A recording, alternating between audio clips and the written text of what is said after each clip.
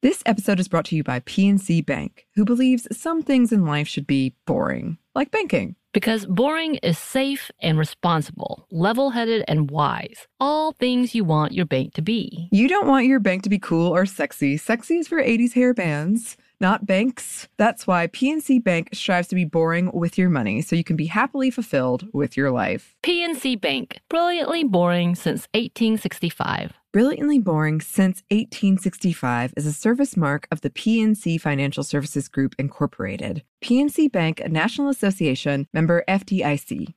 Tennessee just sounds perfect. Whether that's live music, the crack of a campfire, or kids laughing on an adventure. To start planning your trip, visit tnvacation.com. Tennessee sounds perfect. Can I rant for a sec? Please. Pay apps are way too public. What happened? Some rando hearted a payment from 5 months ago, and I realized people can see my entire history, who I'm paying, like full names. It's super weird. Yeah, it's weird. How are you paying your friends then? Apple Cash. It's all in messages. You can literally send cash like a text, and it stays between friends. Random people can't see it. Did you just pay me $1 on Apple Cash? Shh. Services are provided by Green Dot Bank, member FDIC. Terms apply.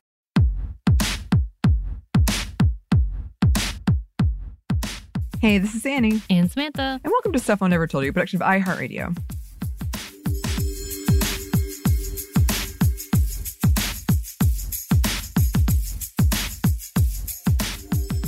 And welcome to another classic. For today, we are bringing back another female first about Sissieretta Jones, who is a singer that we talked about with Eves on Female First.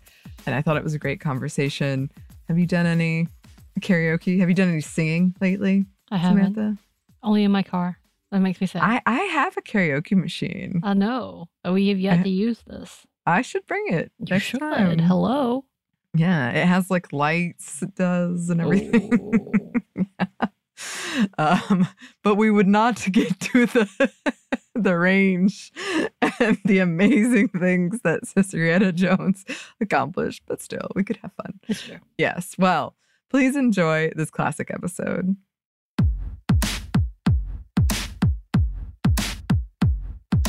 Hey, this is Annie. And Samantha. And welcome to Stuff I've Never Told You, a production of iHeartRadio.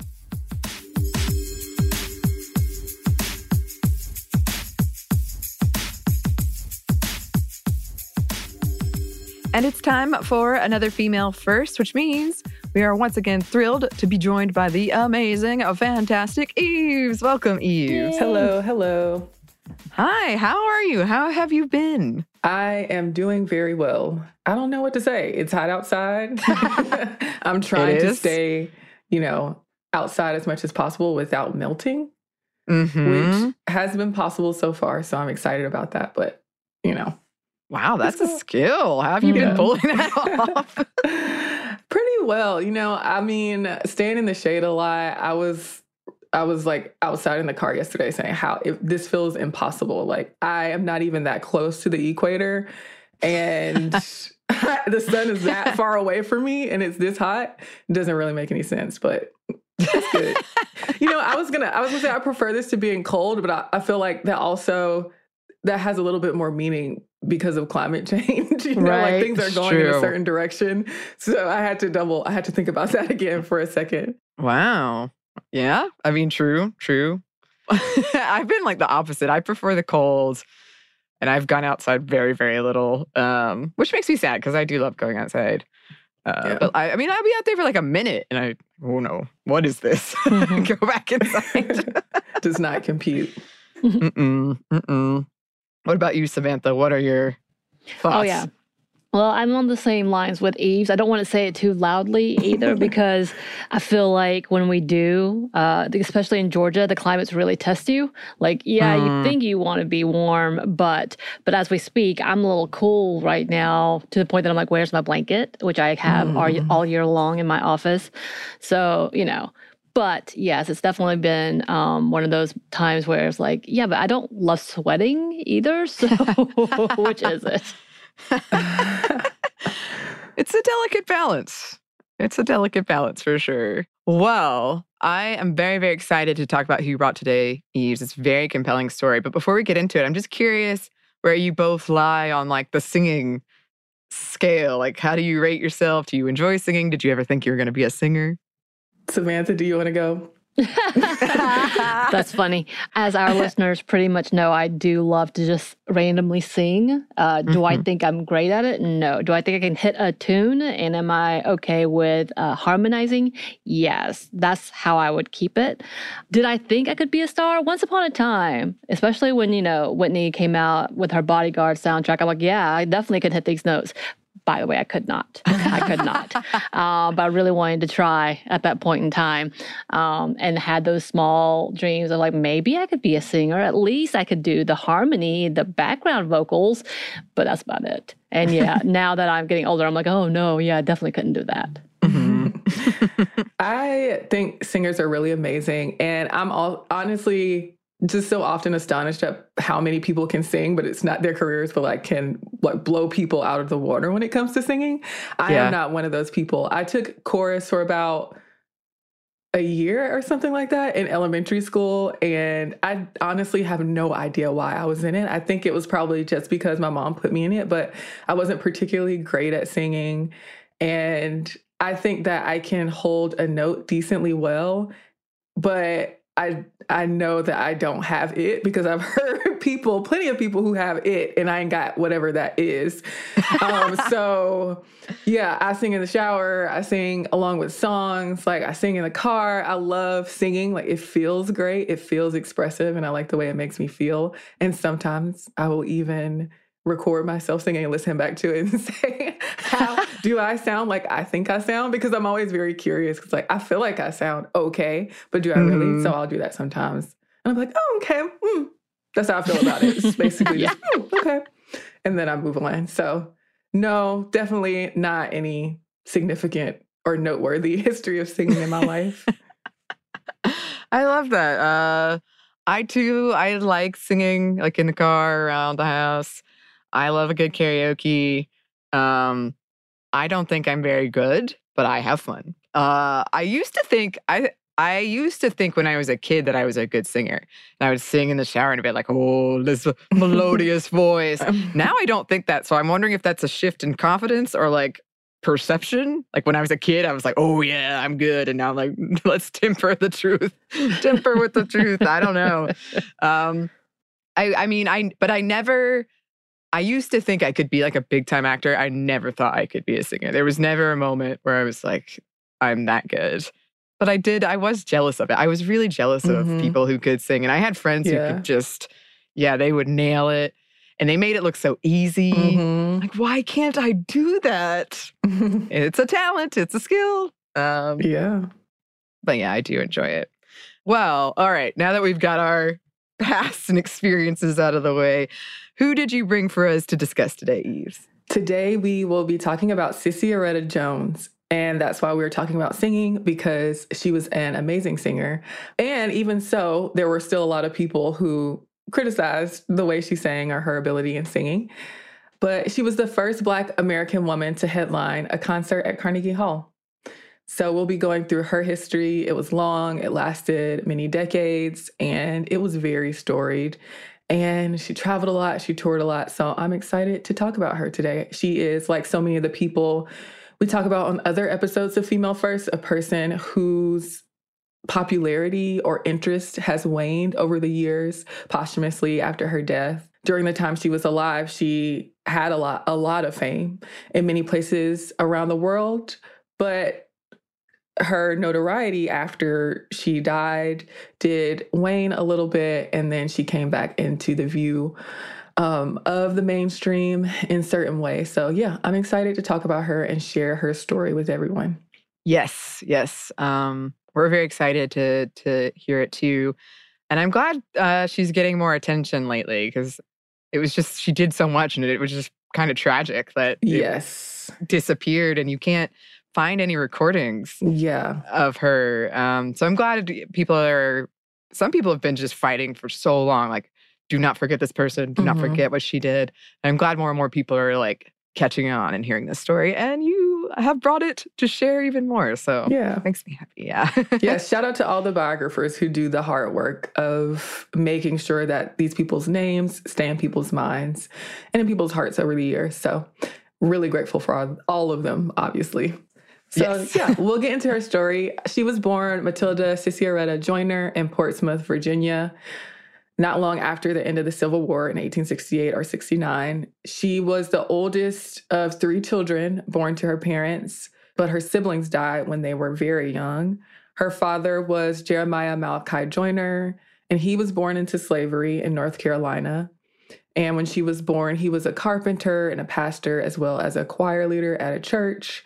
Her mother was named Henrietta, and she did laundry, and she sang in the choir as well. And she was also from North Carolina. In her early life, Sissieretta was called Matilda, her first name, and also called Sissy.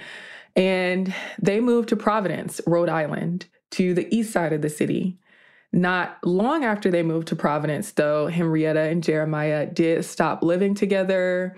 Henrietta played a huge role in Sissieretta's upbringing, and they made money by doing laundry, and she would iron in her home. And around 1889, Sissieretta's parents divorced. But she was already singing at a young age. She sang at school and at work. And as a teenager, she began attending the Providence Academy of Music. Pretty early on, she married David Richard Jones, who was a hotel porter. That was 1883 when they married. And marriage records said that she was 18 and he was 24, but they were likely both a few years younger than that. And in April of 1884, their daughter, Mabel, was born. So Sissieretta began singing at more church concerts and performing with groups here and there. In 1885, she performed with Flora Batson, who's another big name in the singing community. She was a well-known Black concert singer. And Jones also sang a solo in a play featuring Black actor John A. Arnott as King Richard III that year. And later that year, it was kind of a big deal when she sang in a concert at the Providence Music Hall starring Marie Selika. I'm not exactly sure how to pronounce that part of her name, but she was a Black vocalist. And she also had a first. She was the first Black artist to sing at the White House. But sadly, Jones's daughter, Mabel, did die when she was 2 years old, which had an emotional toll on her and affected how she showed up for her career. But she did go back to singing, and she performed more with Flora Batson. And she may have studied either at the Boston Conservatory of Music or the New England Conservatory of Music, but it does seem like she studied in Boston in the late 1880s. So she had a concert tour starting in early 1888 for cities in the New England area. And she signed a contract with a management firm called Abbey Shuffle and Grau. I feel like my German is not the best, so please forgive me for that. She went on a tour of the Caribbean and South America with a company of Black American singers called the Tennessee Jubilee Singers. So she's still very young, but she's already doing a lot of traveling with her singing career and getting really involved in it and working with a lot of different people.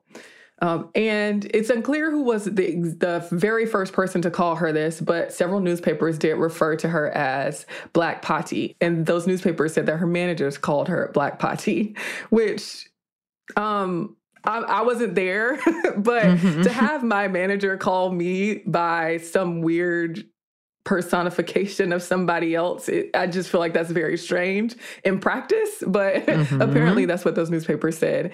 This was a reference to Adelina Patti, who was a really popular opera singer in the 19th century. And they called Jones that for the rest of her career. You'll see this referred to in articles about her and in advertisements about the work that she was doing, her being called the Black Potty. And she even referred to herself as that. But she did say that she didn't care for the moniker. She said in the Detroit Evening News, quote, "I am afraid people will think I consider myself the equal of Patti herself. I assure you I do not think so, but I have a voice and I am striving to win the favor of the public by honest merit and hard work. Perhaps someday I may be as great in my way, but that is a long way ahead."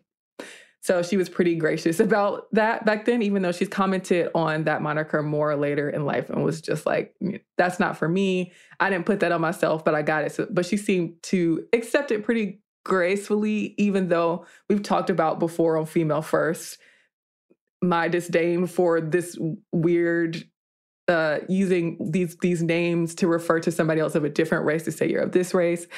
But yeah, so it was something that was attached to her and that lasted and worked well for branding. So we know how important that is. Some other critics didn't care for the name either. And that was for various reasons. Like, some of it was more from the direction that she was coming from. Like, I don't need that. I don't need this weird comparison to another race. But some people also thought that she didn't measure up to Adelina Patti, or there was no need to draw those comparisons, or even that, like, she wasn't Black. So why would we call her Black? She's quote unquote mulatto, some would say. So there are various reasons people thought this, but the Black Patti is one thing that people called her. So she and her husband, along with the company, went to Jamaica in August of 1888 as the first stop on their 6-month tour. They played in Panama, Barbados, Trinidad, what was then British Guyana, Antigua, and St. Kitts, and other places. And the audiences of these shows were mixed when it came to race. And reportedly, the manager made somewhere around $4,000 off of the tour. And minstrel shows were a thing at this time, associated with blackface and this kind of silly performance on stage, caricatures and things like that. But she did perform in minstrel shows sometimes, and her first was probably in 1889. By that point, her husband, David, was helping move her career forward a lot as her manager. But yeah, so he will come up over the years as being involved in the work that she did, booking her shows, going with her on tours, although that relationship did sour, the personal relationship as well as that professional relationship. And Sissieretta, as part of another troupe, later went back to the Caribbean and to South America, visiting places like Haiti, Cuba, Grenada, and St. Thomas. But this time was a little bit different than the other time. Her husband and a Black woman who was a former newspaper reporter named Florence Williams managed the tour. Reports of their shows overseas were sent back to the States, and that helped grow her reputation. And she talked about how she had gotten all of these gifts from people around the world in the countries that she visited. So this one thing that comes up in her story a lot is a tiara that she got with diamonds in it. She got money, she got gold medals and various gems. And you can, although we don't have recordings of her, everybody can go look at pictures of her online. They do exist, many of them, and they're really fun to look at because she looks very grand. She looks very regal in a lot of the pictures because she's wearing these long flowing gowns and dramatic capes. And you can also see her wearing all of her medals, which it feels like the ultimate flex to me for her to put all of her medals on her chest and take a picture like that. But it's just reflective of this part of her history that we're reading about and learning about and hearing. Like, she got all these medals, which can sound very like we're trying to impress a certain thing upon her biography that wasn't necessarily there. But she really did get these medals, and she showed that she got these medals, and there's actual documentation of that we can see today. So I think that's pretty cool. But anyway, all of this happened by the time she was in her early 20s, just for context. So she was doing a lot and going a lot of places, clearly working very hard.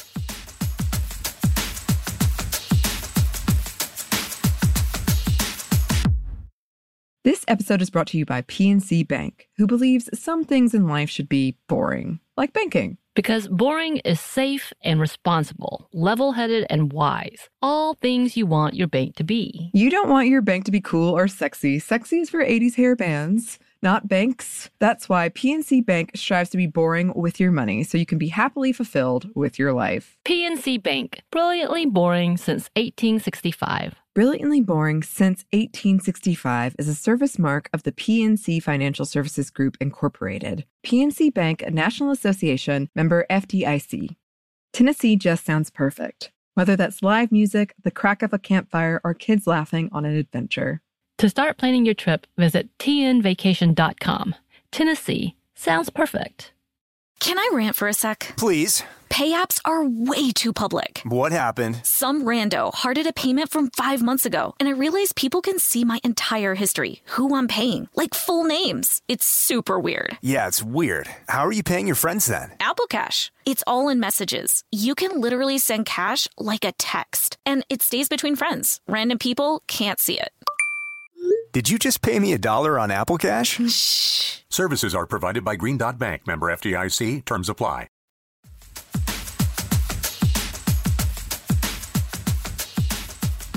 In 1892, she sang at the White House for President Benjamin Harrison, and she reportedly sang at the White House for later presidents as well.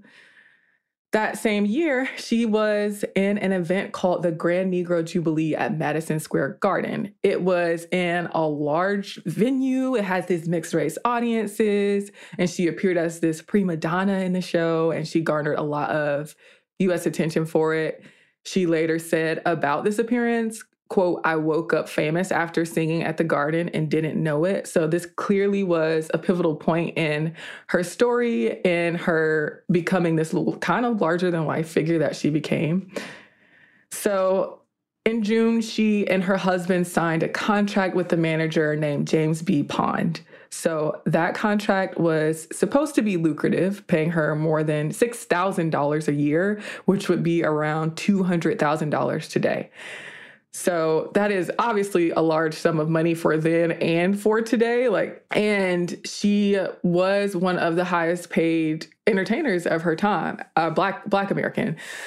Of Black Americans. So that same month, she was featured as a soprano in an all-Black performance at Carnegie Hall.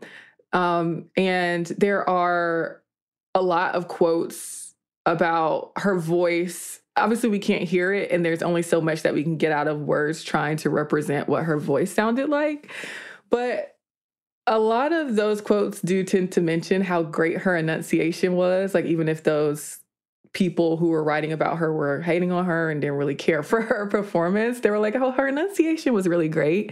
And some of them would compare her voice to angels and birds, which is an obvious comparison because the song Birds exists. So it makes sense. But yeah, so they also mentioned her manner and speaking to people. They would say things like she's very lovely and that she is a good conversationalist. So apparently people did take pretty well to her demeanor outside of the stage, but that makes sense as well because it's all fitting as part of the work that she was doing and the demeanor that she was expected to carry in front of these large audiences at the time. And I can give you a quote, for instance, about what one person said from the Saratoga Union. Quote, "There is neither brass in her notes nor thickness in her phrasing. Her enunciation is also perfect. The exquisite crispness with which she executes complicated scales in rapid time delighted all.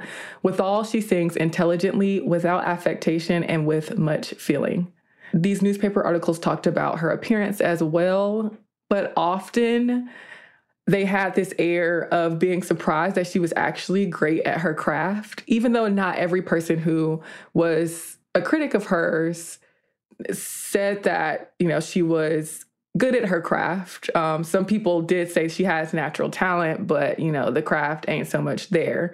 She could do with more professional schooling, more training, and things like that. They would also do this thing where they were like, oh, wow, I wasn't necessarily expecting that. I was just expecting her as if her race would precede the work that she was doing. The race was the reason that she had this grand reputation that would precede her. And they would do the same thing that a lot of media does today with women and with Black women, comparing her to other female singers, like Flora Batson, for instance. But she was still well received in a lot of these places, and she was making money, and she was able to support herself through her work that way and doing what she loved in terms of concert singing. So her manager, James Pond, set her up to go on a tour with a troupe of white European musicians.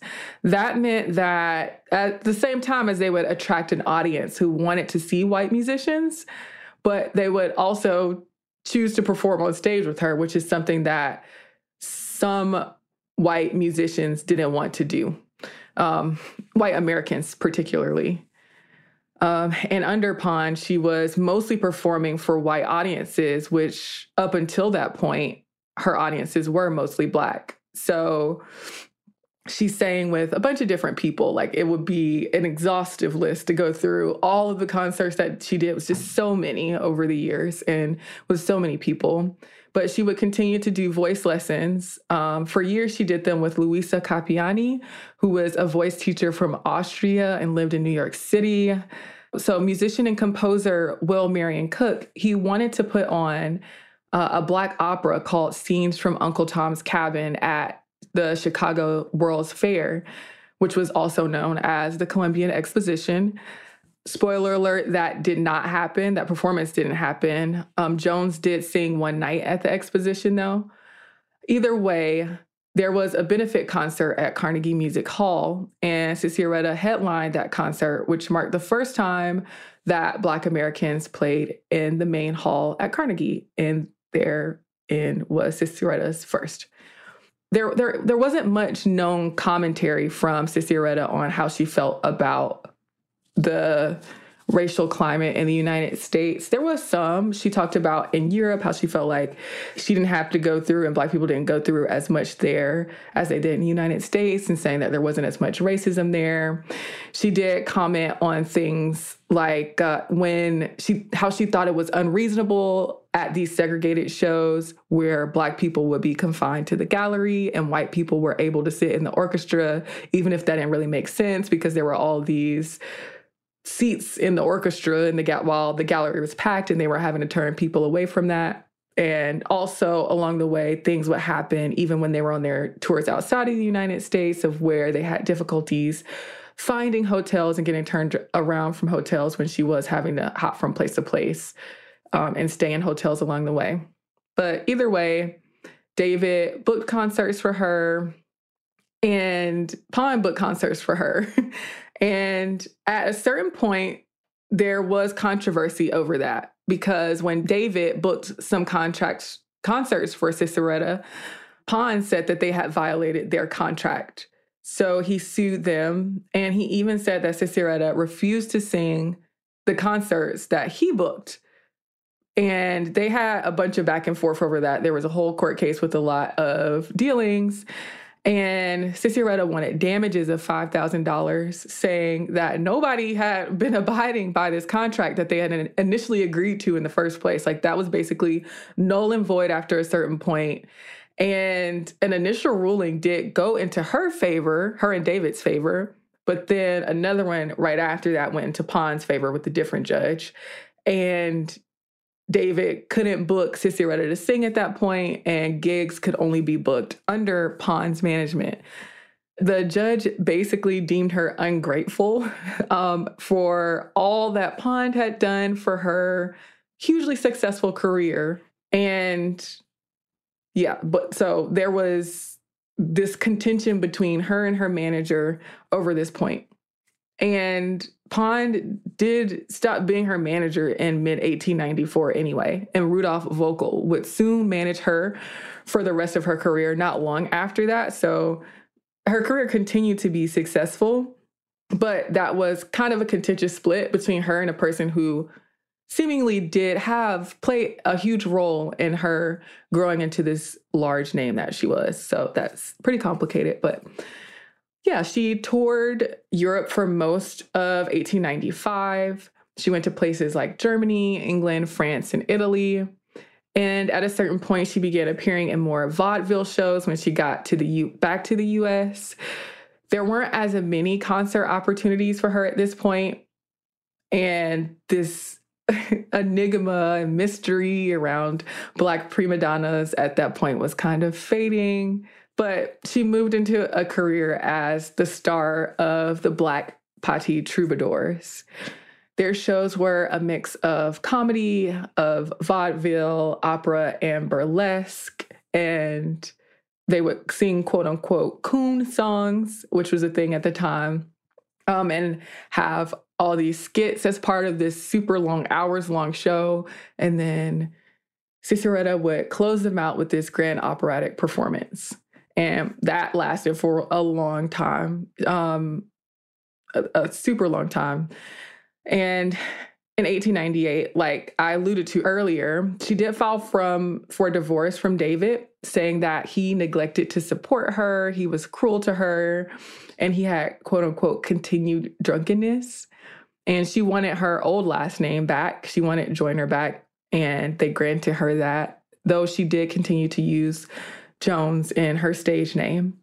And the Black Patti Troubadours eventually changed their name to the Black Patti Musical Comedy Company, but that didn't last too long, and they broke up in 1915. She had a lot of travels over her life and did a bunch of shows. While she was part of, it would be impossible to condense her story with the Troubadours into such a short space because she did so many shows. A lot of them were these one-off nights. Sometimes she would do week-long engagements in places. She went everywhere. She was in San Francisco. She was in Atlanta.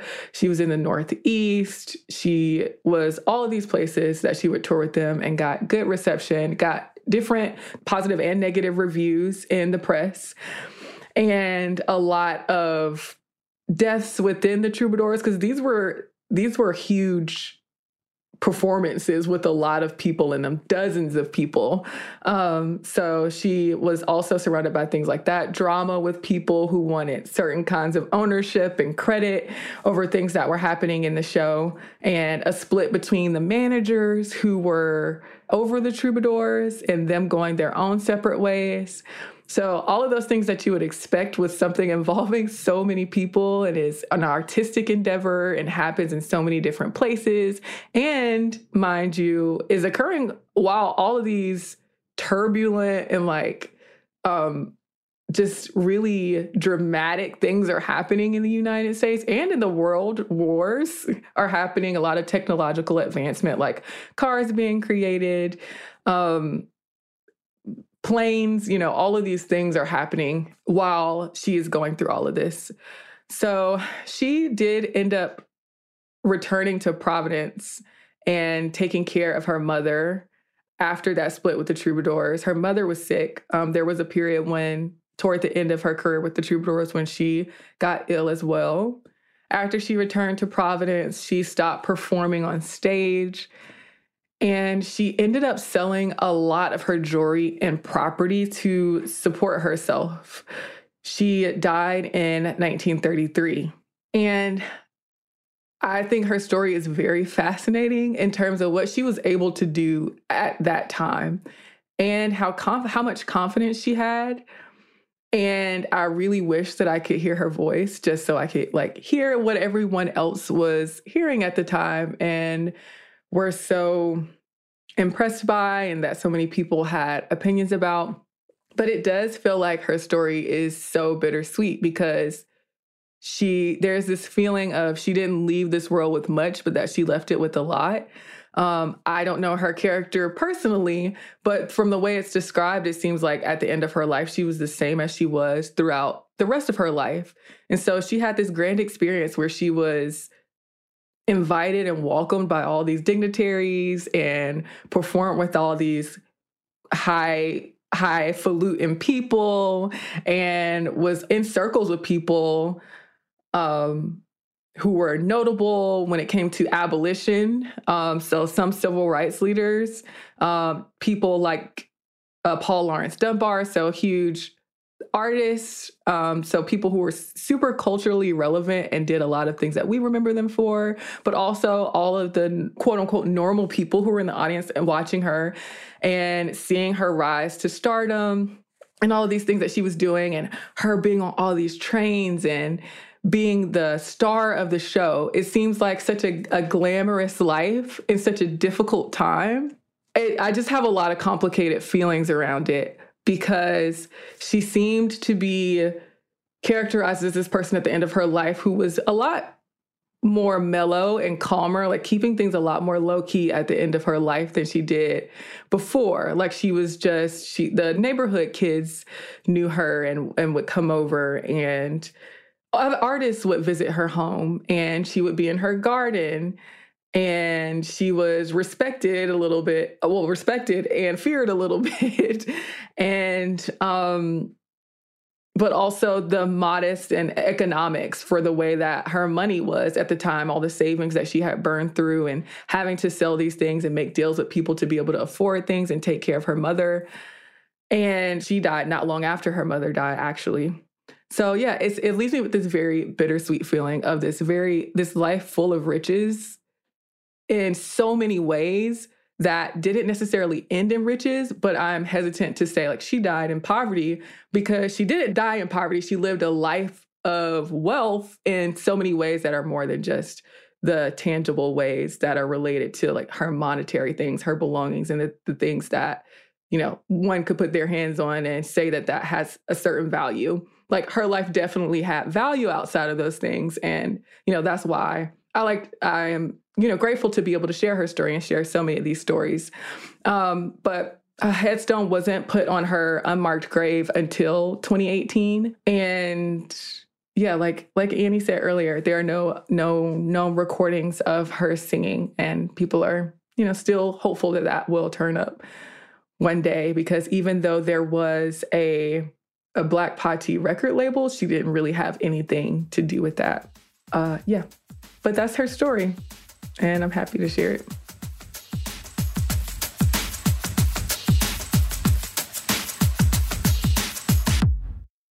This episode is brought to you by PNC Bank, who believes some things in life should be boring, like banking. Because boring is safe and responsible, level-headed and wise. All things you want your bank to be. You don't want your bank to be cool or sexy. Sexy is for 80s hair bands, not banks. That's why PNC Bank strives to be boring with your money so you can be happily fulfilled with your life. PNC Bank, brilliantly boring since 1865. Brilliantly Boring Since 1865 is a service mark of the PNC Financial Services Group, Incorporated. PNC Bank, a National Association, member FDIC. Tennessee just sounds perfect, whether that's live music, the crack of a campfire, or kids laughing on an adventure. To start planning your trip, visit tnvacation.com. Tennessee sounds perfect. Snag a Job is where America goes to hire, with the deepest talent pool in hourly hiring. With access to over 6 million active hourly workers, Snag a Job is the all-in-one solution for hiring high-quality employees who can cover all your needs. On demand, temp to hire, part-time or full-time. You name the position. Warehouse worker, retail associate, grocery store clerk, fitness trainer, baker, stylist, bellhop, podcast producer. Yeah, Snag a Job's got a worker for that. With our easy-to-use platform, you're able to seamlessly post and fill available positions quickly with a dedicated customer support team to provide all the help you need along the way. Kind of nice knowing you have a talent pool like that in your own backyard, right? Snag a Job is the partner you need to keep your business running smoothly. So visit snagajob.com or text SNAG to 242424 to talk to an expert. Snagajob.com, where America goes to hire.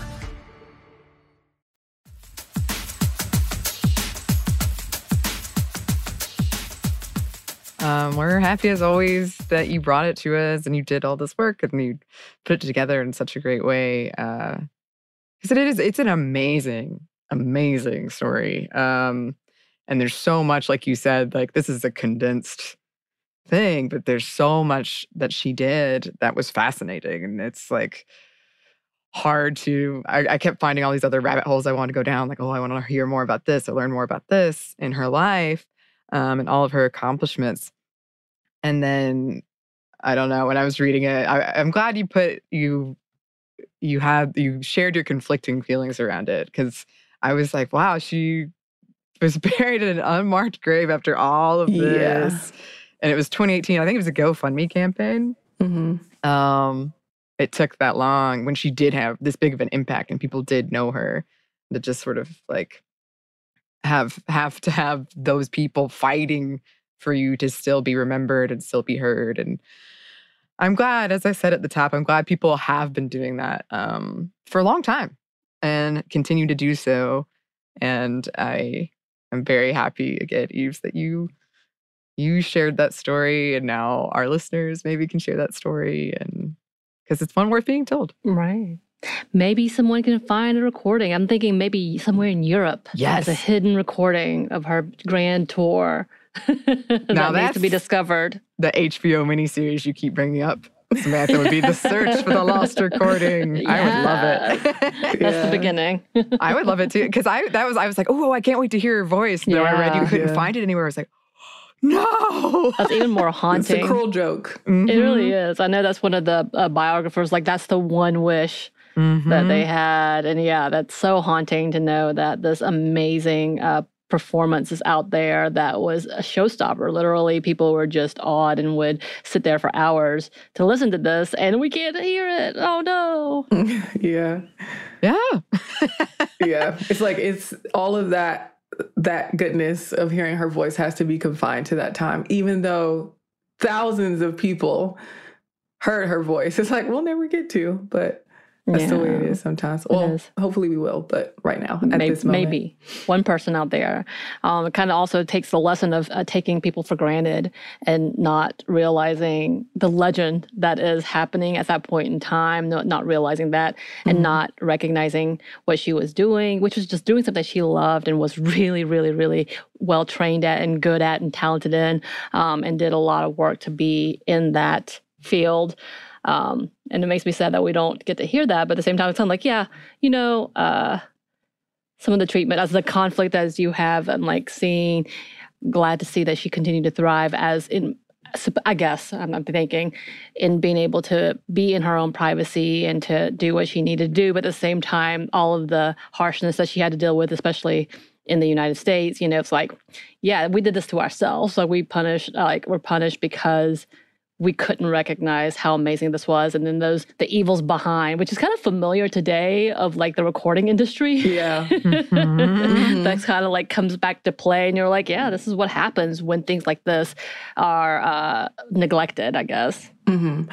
It does feel icky to think about another place in which a lot of these conflicting feelings come up for me is in how much she worked. And up to, I think it was around 45 weeks out of the year, she would be on tour with these troubadours, night after night after night after night, using her physical body.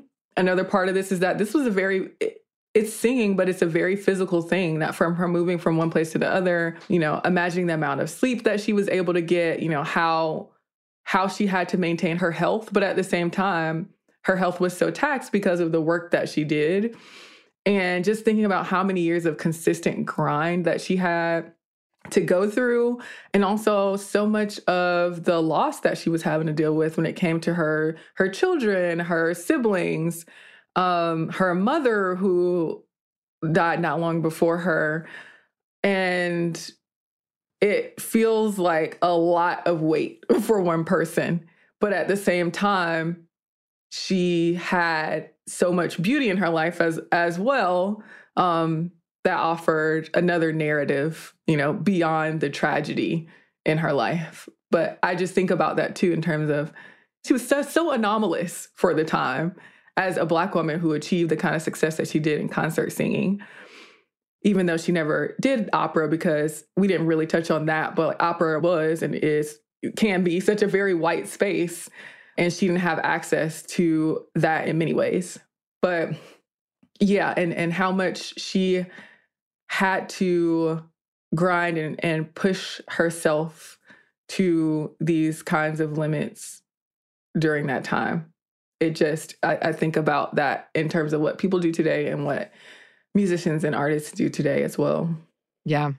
A lot of sacrifices were made for sure. Whenever we get to that, because I feel like we've been talking a lot about celebrity in the past too. Whenever we do that one about privacy and celebrity and kind of the demands on artists and the entitlement we feel a lot of times around artists, can talk about this some more. That's deep. Yes. Thank you, Eve. Well, it was a pleasure as always to have you. Thank you so much for coming on. Where can the good listeners find you, Eves? Y'all can find me on Instagram at Not Apologizing. I'm on Twitter at Eves Jeffcoat, or you can just go to my website, evesjeffcoat.com, and get the links to all of those things. Yes. And you should do that if you haven't done it already. You can also find her on this very show, which are always excellent segments. Oh, yes, this thing I am doing currently. Bunch of those. Yes.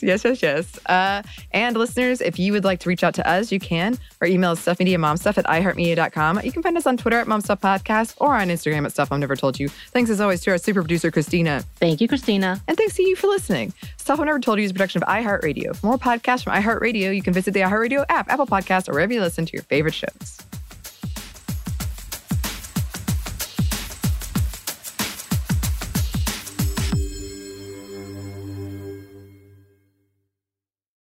This episode is brought to you by PNC Bank, who believes some things in life should be boring, like banking. Because boring is safe and responsible, level-headed and wise. All things you want your bank to be. You don't want your bank to be cool or sexy. Sexy is for 80s hair bands, not banks. That's why PNC Bank strives to be boring with your money so you can be happily fulfilled with your life. PNC Bank, brilliantly boring since 1865. Brilliantly Boring Since 1865 is a service mark of the PNC Financial Services Group, Incorporated. PNC Bank, a National Association, member FDIC.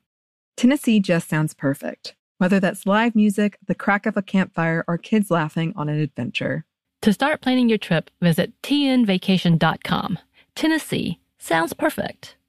Top Thrill 2 is like no other course. 2 420-foot vertical speedways, 3 launches. All right, let's talk strategy. Copy that, driver. Go for maximum acceleration off the start. Roger that. You've got a short straightaway to push from 0 to 74 on the first vertical speedway. And what about the rollback? Rollback will set you up for an explosive reverse climb 420 feet in the sky so you reach 0 G's in total weightlessness. 420 feet of straight-up speed. Let's get it. Top Thrill 2, the world's tallest and fastest triple-launch strata coaster. Get your tickets at cedarpoint.com.